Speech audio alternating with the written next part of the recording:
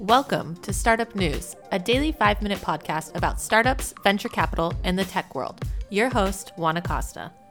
Happy Friday, January 18th, 2019. Let's get to it. A week ago, we mentioned Peakspan, the venture capital firm that raised their second fund of $265 million. Today, it was announced that they invested $12 million in a San Diego startup by the name of PetDesk. What is really unusual to see, but interesting to note, is that Peakspan filled the entire Series B round on their own without the collaboration of other firms.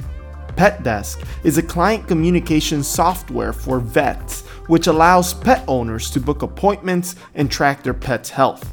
The startup is located in San Diego, which according to Phil Durr, one of the managing partners at Peakspan, San Diego entrepreneurs are gritty and low ego, which they love. PetDesk has done well in the vet space with over 1,500 locations using their tools. And now with this money, they plan on expanding into groomers, providing them with the same technology.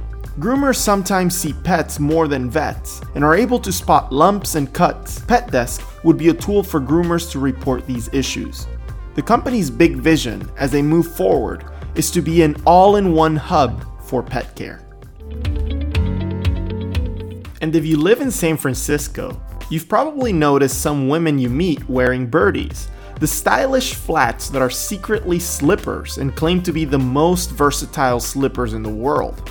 Well, this fashion shoe company, started in 2015, just raised $8 million in a Series A led by Norwest Venture Partners. Some of the money will be used for inventory, as their current wait list on the website is of over 30,000 people.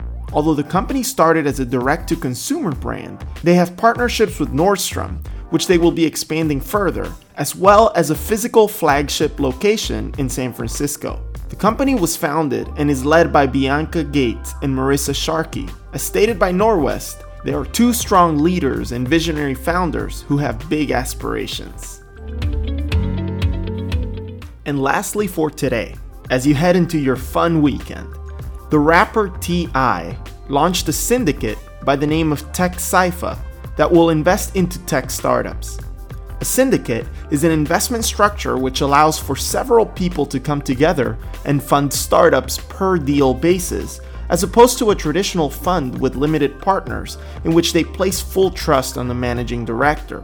The Atlanta-based rapper is not the only artist launching investment vehicles. You may have heard of JC's Walden Venture Capital, investors in Uber, or of Snoop Dogg's $45 million Casa Verde Capital Fund. It's great to see high net worth individuals from other industries get into tech and expand their horizons. And that's it for today's episode of Startup News. I hope you have an amazing weekend. Let's connect over social media at the JCAD. See you again on Monday for more Startup News.